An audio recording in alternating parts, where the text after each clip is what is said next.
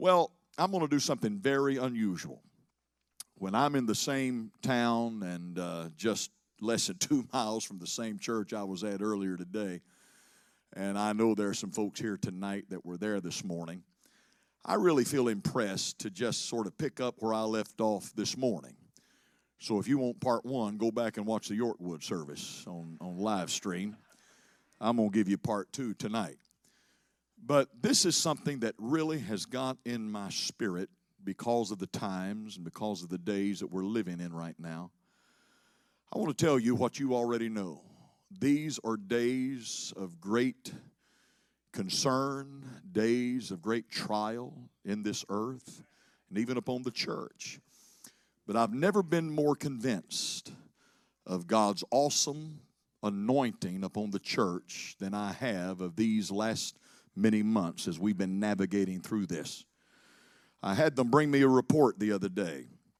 I said, I just am interested to see how many people have been saved during the COVID year compared to the year before. Because during the year when a lot of churches shut down for several weeks, if not several months, some are just now opening in some areas. In a year when a lot of churches at best could go to the parking lots or preach to a camera in front of empty seats and trust that people were watching by internet, it was just a different year. We know that. But in the year 2020, we saw 35,000 more people give their heart to Jesus Christ than the year before. 35,000 more than the year before. And I'm so thankful for people that have kept their faith and their trust in an awesome God. But I've done my best to navigate the church through what at least could be called a historic time. And right in the heart of it, the Lord took me somewhere in Scripture that years ago blessed me, but it came back to really speak to me in the last several months. And I'll get to the verse in a moment. I'm going to say several things leading up to it, but it's the story of Shadrach, Meshach, and Abednego in Daniel chapter 3. When Nebuchadnezzar went into Jerusalem and captured the city, he brought back several young men because he had big plans for them. He intended to school them, educate them in a new world order. Now listen carefully to my terminologies tonight. He determined that he would establish a new world order for that day and time. A Babylonian spirit, a Babylonian attitude, a Babylonian atmosphere. And he brings Shadrach, Meshach, and Abednego, as they became known later, Daniel and several others, into Babylon. And he knew that if he was going to accomplish in them his plans for the future, he had to cancel out several things that they had been raised to trust and believe in. Listen to my terminologies tonight. First of all, he wanted to cancel out their personality of faith or their culture of faith. Remember who they were. They were Hebrew children. They came to Babylon with Hebrew names, Hananiah, Mishael, Azariah, which meant, who is like God? God is gracious, and the Lord has helped. The very meaning of their names were testimony of their faith and their commitment and their walk with Jehovah God. But Nebuchadnezzar knew he had to cancel that out of them and move them into a culture of dependency, a culture of socialism at best, a culture of entitlement, secularism, humanism. Did I ask you to listen to my terminology tonight? Cancel out their personality of faith. Secondly, he wanted to change their posture. You know the story, how that the golden image was set up and they were commanded to bow. But when everyone else went to their knees, these three young men remained on their feet. They did not change their posture. Can I tell you tonight, the spirit of this age is after us to change our posture as a church. Change your posture on sin. Change your preaching. Can't you dilute it some? Can't you just compromise a little? Can't you be more politically correct? Again, did I ask you to listen to my terminology tonight? Change your posture on abortion. Change your posture on same-sex marriage. Change your posture on homosexuality and that entire agenda. Can't you just change your posture? That's what Nebuchadnezzar wanted them to do. The third thing he wanted to do, he wanted to cancel out their purpose. Again, they were Hebrews, which meant they were purposed to be the people of God, to be the salt of the earth, to be a people of difference, to be a people that had a different walk and a different talk and a different heart than the rest of this world. And I want to tell you tonight that the Nebuchadnezzar of this day and time, the spirit of this age, is after to cancel those same three things in us. They want to remove us from our faith DNA, our faith heritage, our faith lineage, and wash our hands of everything that we have held dear all these years.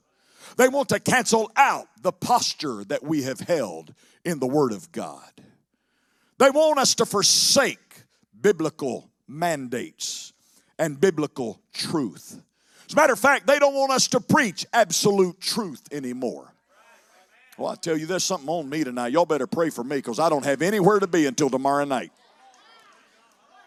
The spirit of this age is after us to water down and forsake what we know to be true in the Word of God and proclaim that there are no absolutes anymore, and situational ethics is the order of the day. If it feels good, do it. If it's what you need to employ right now, just go ahead and employ it. And forsake truth. The spirit of this age is after us to cancel out our purpose. Don't forget who we are. We are the salt of the earth. We are to be the city set up on the hill that we may shine the light in this darkened age. And the story goes on to declare that Nebuchadnezzar set up the image.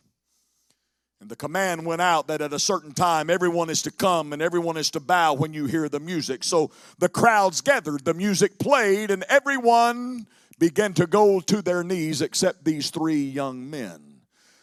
It's quite obvious who's defying the king when everyone else is bowing except three people. And so the word gets back to the king. And he's furious about it because he had big plans for these three young men. And so he brings them out of that public arena into a private setting. And he says to them, all right, I'm going to see if you will just try this one more time. Going to play some more music. Don't need the entire orchestra, just a few players. But when you hear the psaltery and the music and all the notes wafting through the atmosphere, boys, go to your knees and we'll forget this whole thing.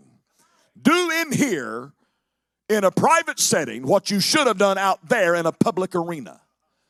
In other words, I want to see if your private life matches your public life. You don't even want me to go down that trail right there. I want to see if you will just match up in here what you're professing out there. And I want you to notice what these three young men do. By this time, their names have changed, but their heart have not changed. They've got new labels. They've got new name identity, but their spirit is still in tune with God. And when they hear the king say, I want you to bow, their immediate response was, King, we are not careful to answer you in this matter. In other words, we're not slow. In other words, we don't need 3 weeks to pray and fast about what we're going to do. We can tell you right here, right now, we're not going to bow. Now listen, let me just tell you something. There's some things you don't have to pray about. I told the folks over at Yorkwood this morning, I was preaching years ago when I was pastoring my first church in North Fort Worth, Texas, and I preached on the 10 Commandments. I mean, I took one Sunday morning and I gave them all 10 with commentary in between. I gave them the thou shalts and the thou shalt nots, and I didn't hold back anything. And when I got through, a young man walked beside me. He shook my hand and said, "Quite a sermon this morning, Pastor. I'm going to pray about doing some of that." I said, "Well, thank you very much. Welcome to the wild world of sports." But I won't tell you something, friend. The T's have already been crossed in the book. And the I's have already been dotted. And you can pray till the cows come home, and you can fast till you lose 50 pounds. And it's not going to change what's forever settled in the heavens. And God's word is God's word. He hasn't changed his mind, and he's not going to change his mind. So pray about it if you want to, but it's not going to change the book. I'm going to run these aisles before it's over tonight. I can already tell. We're not slow. Don't need a council meeting. Don't need to take a vote. Don't need to think about, well, let's think about it. Let's talk about it. No, we're not going to negotiate this one. We're going to tell you, King, we will not bow. God is able to keep us from your fire. He will deliver us from your hand. But if not, be it known to you this day, we have no intention of bowing down today. And this brings me to my verse number 19. When the king heard this, the Bible said that he was full of fury. That means he was really mad. And the form of his visage was changed against Shadrach, Meshach, and Abednego. You studied that out. What that actually is saying is that it's not just a frown, but it's a scowl. Muscles begin to twitch. I mean, he goes into a mad fit in a rage of anger.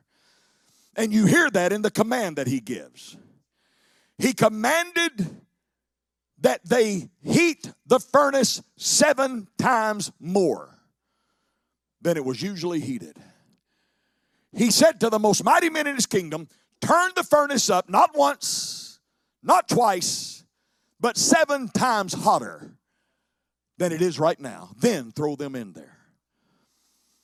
And it poses the question, how do we live when the heat's turned up? When what was already bad gets worse. What was already hot gets hotter. What was already terrible moves into the realm of the impossible to deal with. How do we live when the heat's turned up? That fire was already hot enough to burn the flesh. It was already hot enough to destroy anybody that they would throw in there. But it's like the king is expressing, it's not hot enough to satisfy the vengeance that I feel and the fury that I'm experiencing and the anger that I have. So to satisfy this emotion that I'm feeling right now, turn it up 7 times hotter, then and only after then, throw them in there. And I thought about this, and it occurred to me, could it have been that our enemy sat back at the beginning of 2020 and he said, all right, let's see. Let's just see. Let me just stir the pot and let me create this thing that we'll call a pandemic. And let me infect not one country, but the entire world. And by the time I'm finished, let's see how many will die and how many will get deathly sick. But let's also see how many churches we can shut up. Let's also see if we can stop the praise of God's people. Let's also see if we can so oppress and depress the people of God that they turn their back on God and pledge their allegiance to this worldly order and this worldly system. How do we live when the heat's turned up? The pandemic in and of itself is enough to bring normal people down. But it's like the enemy said, all right, let's add something to it. Let's put another layer on it. Let's create racial strife in the land. Heartbreaking, horrific, terrible racial strife that divided this country all over again. But it's like the devil said, that's still not enough. Let's put another layer on it. Let's drag the world through, or the country through at least, the worst political season we've ever been in our history. And let's divide homes, and let's divide families, and let's create such consternation and such tension in the United States of America, and let's see how the church acts then. And that's not to mention your family. That's not to mention what you've been through personally or individually. It's like every other day the heat has been turned up, not once, not twice, but 7 times hotter than we've ever known it in our lifetime before. How do you live when the heat's turned up? Oh, don't answer yet. Let's talk to a few people. First of all, let's talk to Job. Job, how do you live when the heat's turned up? Oh, first of all, Job, you remind us that one day you were the greatest man in all the East. But it seems like the next day the dominoes begin to fall and the house begin to crumble, because the first thing we hear is that your cattle and your livestock have been stolen. That means your livelihood is gone. Then the next thing we hear is that your kids have been killed in a storm that came and disintegrated the house where they had all gathered at the eldest brother's house. But that's not all, Job. Now we understand that you're sick from head to toe. From your head to your feet, you're covered in sores and disease racks your body. Wait a minute, Job, that's not all. You've got 3 friends that have come to help you, supposedly, but all they want to do is question your ethics and question your integrity, and they're staring at you, and they don't have anything to contribute to your faith. As a matter of fact, one of them looked at him and said, "What in the world did you do to make God so mad at you?" Job, I feel sorry for you, buddy. It's just one thing after the next. But that's not all. You've got a little wife over here, and she's lost the same house, and she's lost the same kids, and she loves you, and she knows you're sick, but now she listens to these men berate her husband. She can't take it anymore, and she wants to know, how long are you going to try to maintain integrity with God? And Job, I just heard what she said. She said, "Job, curse God and die." How do you live when the heat's turned up, Job? Don't answer yet. Let's talk to David. David, you just came in from a military campaign to a place called Ziklag, only to discover that your houses have been burned down, your treasures have been stolen, your families have been taken away, and now the very people you've been leading turn on you, and they want to kill you and raise up new leadership because they don't think you've led effectively in a time of crisis. Ain't a pastor in this house ain't heard that one. Well, he could have done differently if he'd have just wanted to. How do you live when the heat's turned up? Well, David, what are you going to do? Here's what David would say. David would say, I'll tell you how you live when the heat's turned up. I called for the priest ephod, which means I got in the presence of the Lord. And I decided, you know what, I'm just going to stand here and encourage myself in the Lord my God. I can almost hear David go through the old songbook called the Book of Psalms, the Old Testament hymn book. And he said, "The Lord is still my shepherd. I shall not want. He makes me lie down in green pastures. He leads me beside the still waters. He restoreth my soul." My God, I can hear David say, "Bless the Lord, O my soul, and all that is within me. Bless his holy name. From the rising of the sun to the going down of the same, the name of the Lord shall be praised." And the Bible said David recovered all. What are you going to do, Job? How do you live? I can almost hear Job say, "Well, I'll tell you what I'm going to do. I've made up my mind. I was naked when I got here, and I'll be naked when I leave here. But while I am here, I'm going to bless the name of the Lord, because he gave it to me, and he can take it away." And the Bible said, "In all this Job sinned not, neither did he charge God foolishly, and his latter end was greater than his beginning." I can almost see Job wrap his arms around his wife and say, "Sweetheart, here's the deal. If we can curse God and die, we can bless God and live." And I can... When the heat's turned up, you turn your face toward heaven, you raise your hands toward glory, and you say, "Praise God anyhow." Oh, why don't you praise him right now in this house, somebody? I feel the Holy Ghost in my soul. Woo! I tell you what, I got more preach on me than I do anything else tonight. What a question. What a question. How have we lived this year? With the heat turned up. Living through a time our forefathers preached about. Living right in the middle of Matthew 24. How do you live when the heat's turned up? Well, first of all, when the heat's turned up, you remain convinced and you don't compromise. Listen to their language. Their language speaks of great confidence, Brother Adrian. They said, King, we're not slow to answer you. Our God is able. Oh, I wished I had time to take off on that. God is able.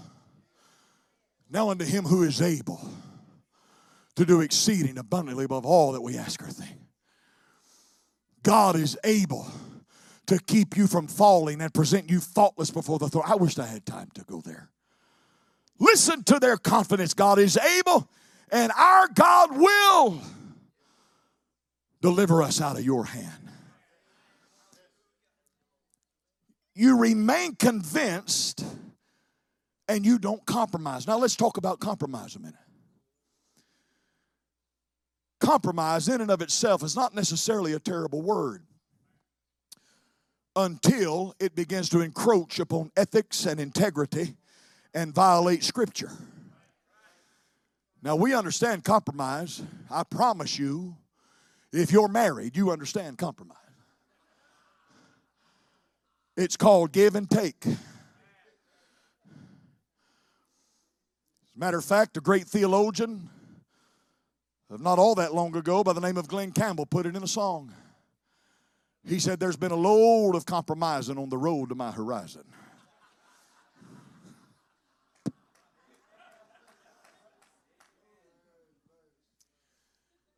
Compromise usually comes into play when you have a hope that you can change something and you're willing to lay something on the table if someone else is willing to lay something on the table, and both of you walk away with a win-win situation. But again, when it breaks integrity in Scripture, there is no place for compromise. The other thing about compromise is if you already know what the outcome is, there's no point in compromise. The only reason you enter into a negotiation or compromise with anyone is if you hope something will change because of the compromise you make. And these three young men knew when this day is over, King, it's not a matter of fire or no fire. It's a matter of we will be in the hand of God. That's the end result. And when you already know, King, how it's going to turn out, nothing we say and nothing we do is going to change this situation. So we're just going to flat out tell you no. What part of no are you having trouble with? Now, it's Sunday night and there are no time restraints on me here.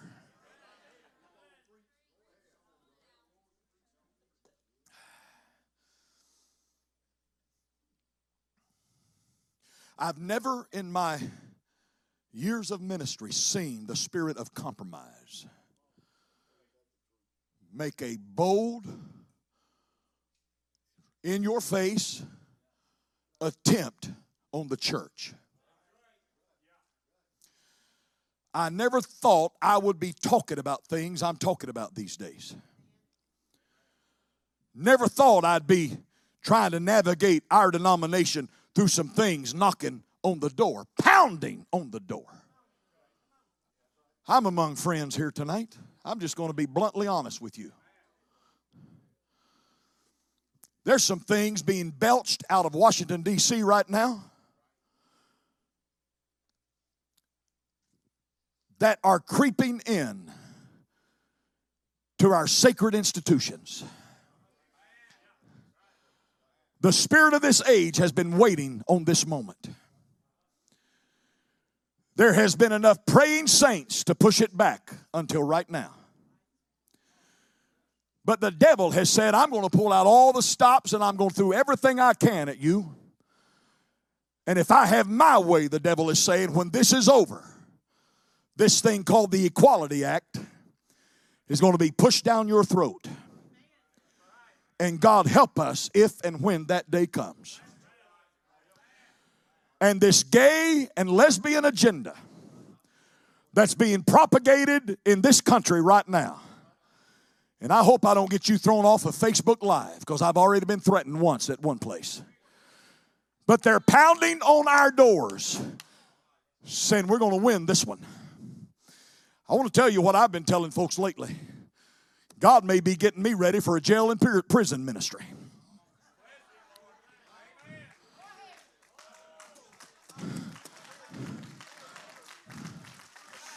I may wake up, Brother Adrian, one Sunday morning and find out that what I preach ain't even legal anymore. We may wake up one day and find out that the names we put on our bathrooms aren't even legal anymore, because of this crazy, mixed up society that we live in today. But you listen to this preacher. I didn't come to start compromising tonight. I didn't come to make plans and play games with the devil. I didn't come to meet him on his turf. I came to stand by the validity of the holy word of God. I still believe in the book. Oh, I know this preaches great in a Western North Carolina camp meeting, but I want to tell you it's preaching pretty good here tonight, because I believe it to be the truth of God's holy word. We cannot start compromising with the devil now.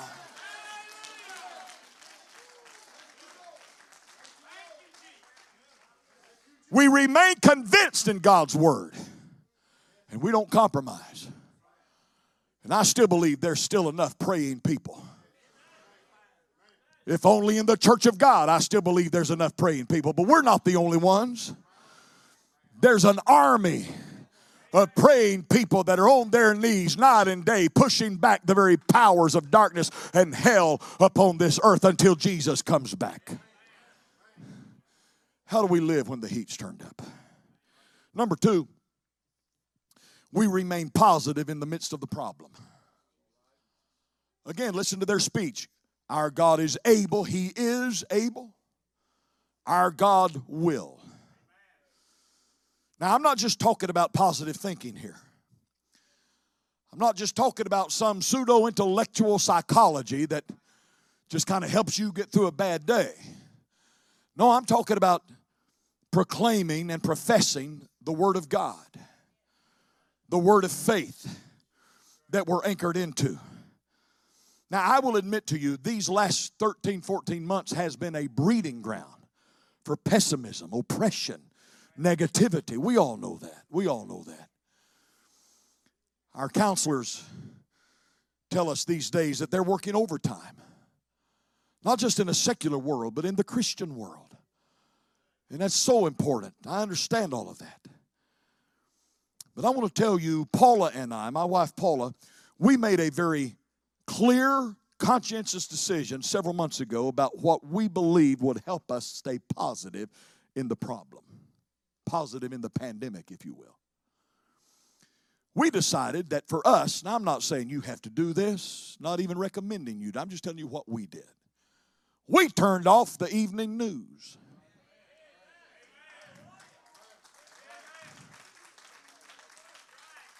Brother Gilly, I turned off the morning news. And I'll confess to you, you're looking at a bona fide news junkie. I mean, I'd start my day with it, and I'd end my day with it, just flipping channels, watching most of the networks except one. I never did bow to one particular idol. Not going to call names, but it starts with C and ends with N.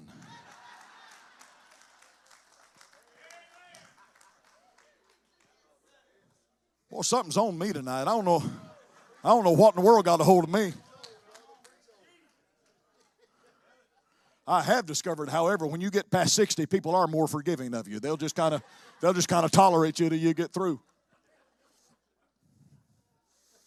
No, here's what we discovered that helped us make decision.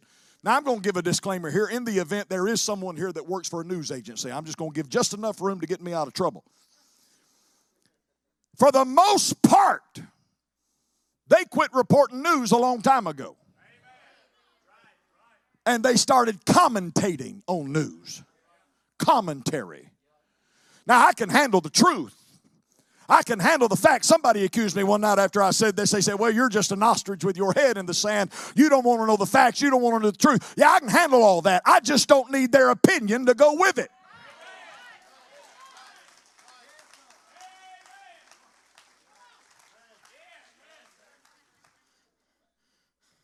Be sure and get a picture of me when I'm real mad up here. I want to see what I look like when. Now that's one thing. Let me tell you the second thing we decided. We decided we're going to turn this baby off about half the time.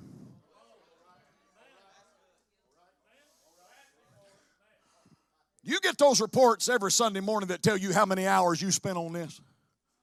Am I the only one that gets that? It's shocking sometimes how many hours a day that I've been exposed to stuff being thrown at me on social media. So here's what we discovered. We discovered if they like you, they might put it on Facebook. If they hate your hide, they sure enough are going to put it on Facebook.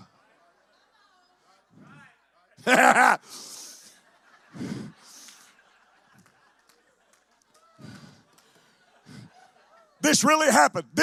This really happened. Somebody came running down to my office the other day, pounded on the door. I said, come in. They rushed into my office. They said, have you seen what somebody is saying about you on Facebook today? I said, no, and I don't need you to tell me.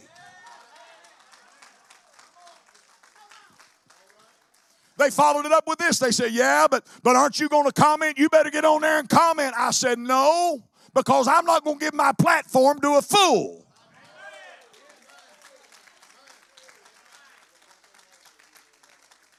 Getting all these little tweet fights with people I don't even know.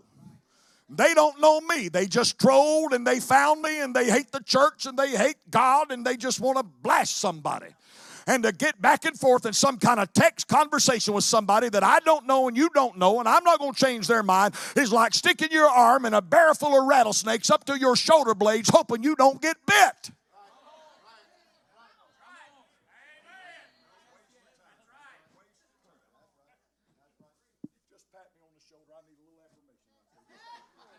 That's all I need. You can sit down. That's all I needed.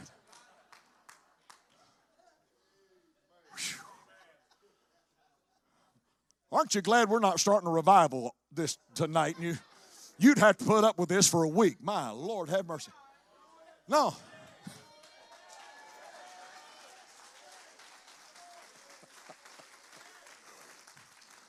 No, we stay positive in the problem.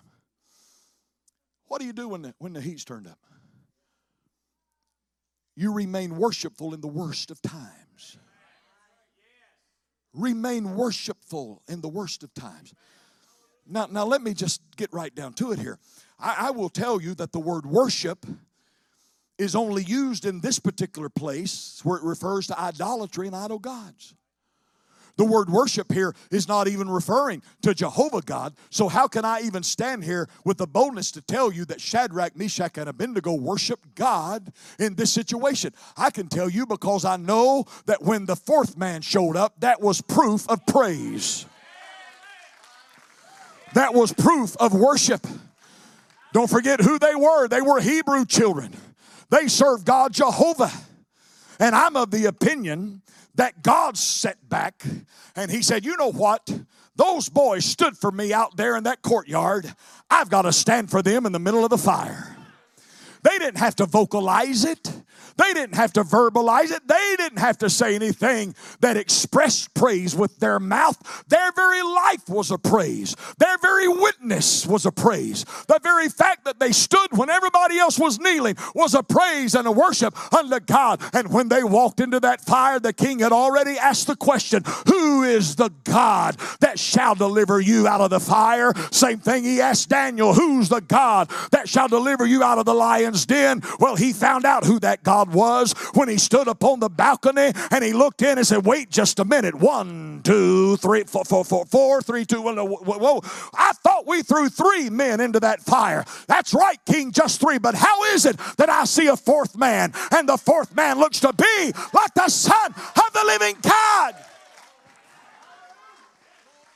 Who is that God?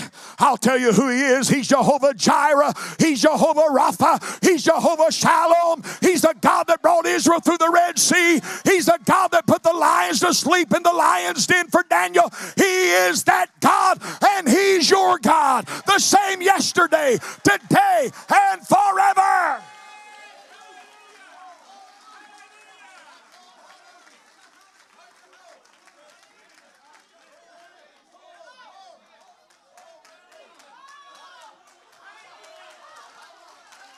He has not changed, brother, and he will not change. That's how you live when the heat's turned up.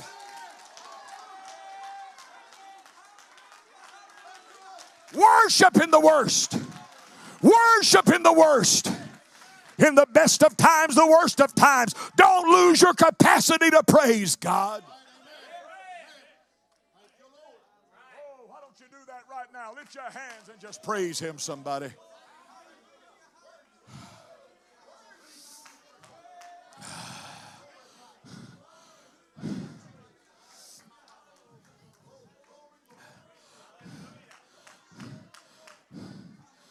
Somebody ought to write a song called He's Still in the Fire. I've been trying to figure out how to work that into this sermon. I think I'll work it in right now. Oh, my friend, you may be destined to face life's hottest flame, but I'm glad that I can tell you through the power of Jesus' name, not one flame of fire will harm you. You'll come through it, and you'll tell yesterday, today, forever. God is still alive, and He's well. He's still in the fire, and He's walking in the flame, and He'll be there to help you when you call upon His name. And He can still deliver by His almighty power. While here below, it's good to know He's still in the fire.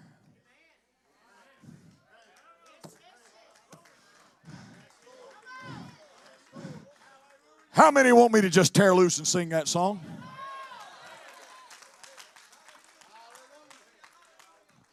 It's on that CD right there.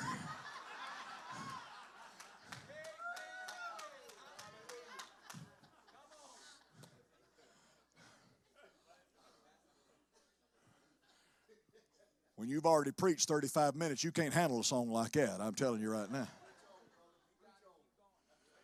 How do we live when the heat's turned up? We remain convinced. We don't compromise. We stay positive in the problem. We worship in the worst. But here's the one I'll end on this. We rest in our resolve. Rest in your resolve. Go back and look at their speech, their language. King, we're not slow to give you an answer.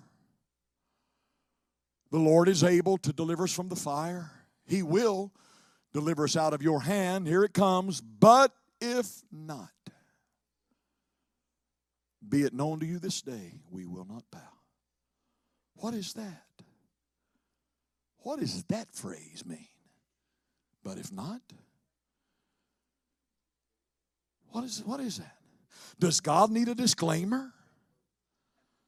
Does God need a side door to exit out of if things get too hot and He just needs to escape and leave us all by ourselves to deal with this?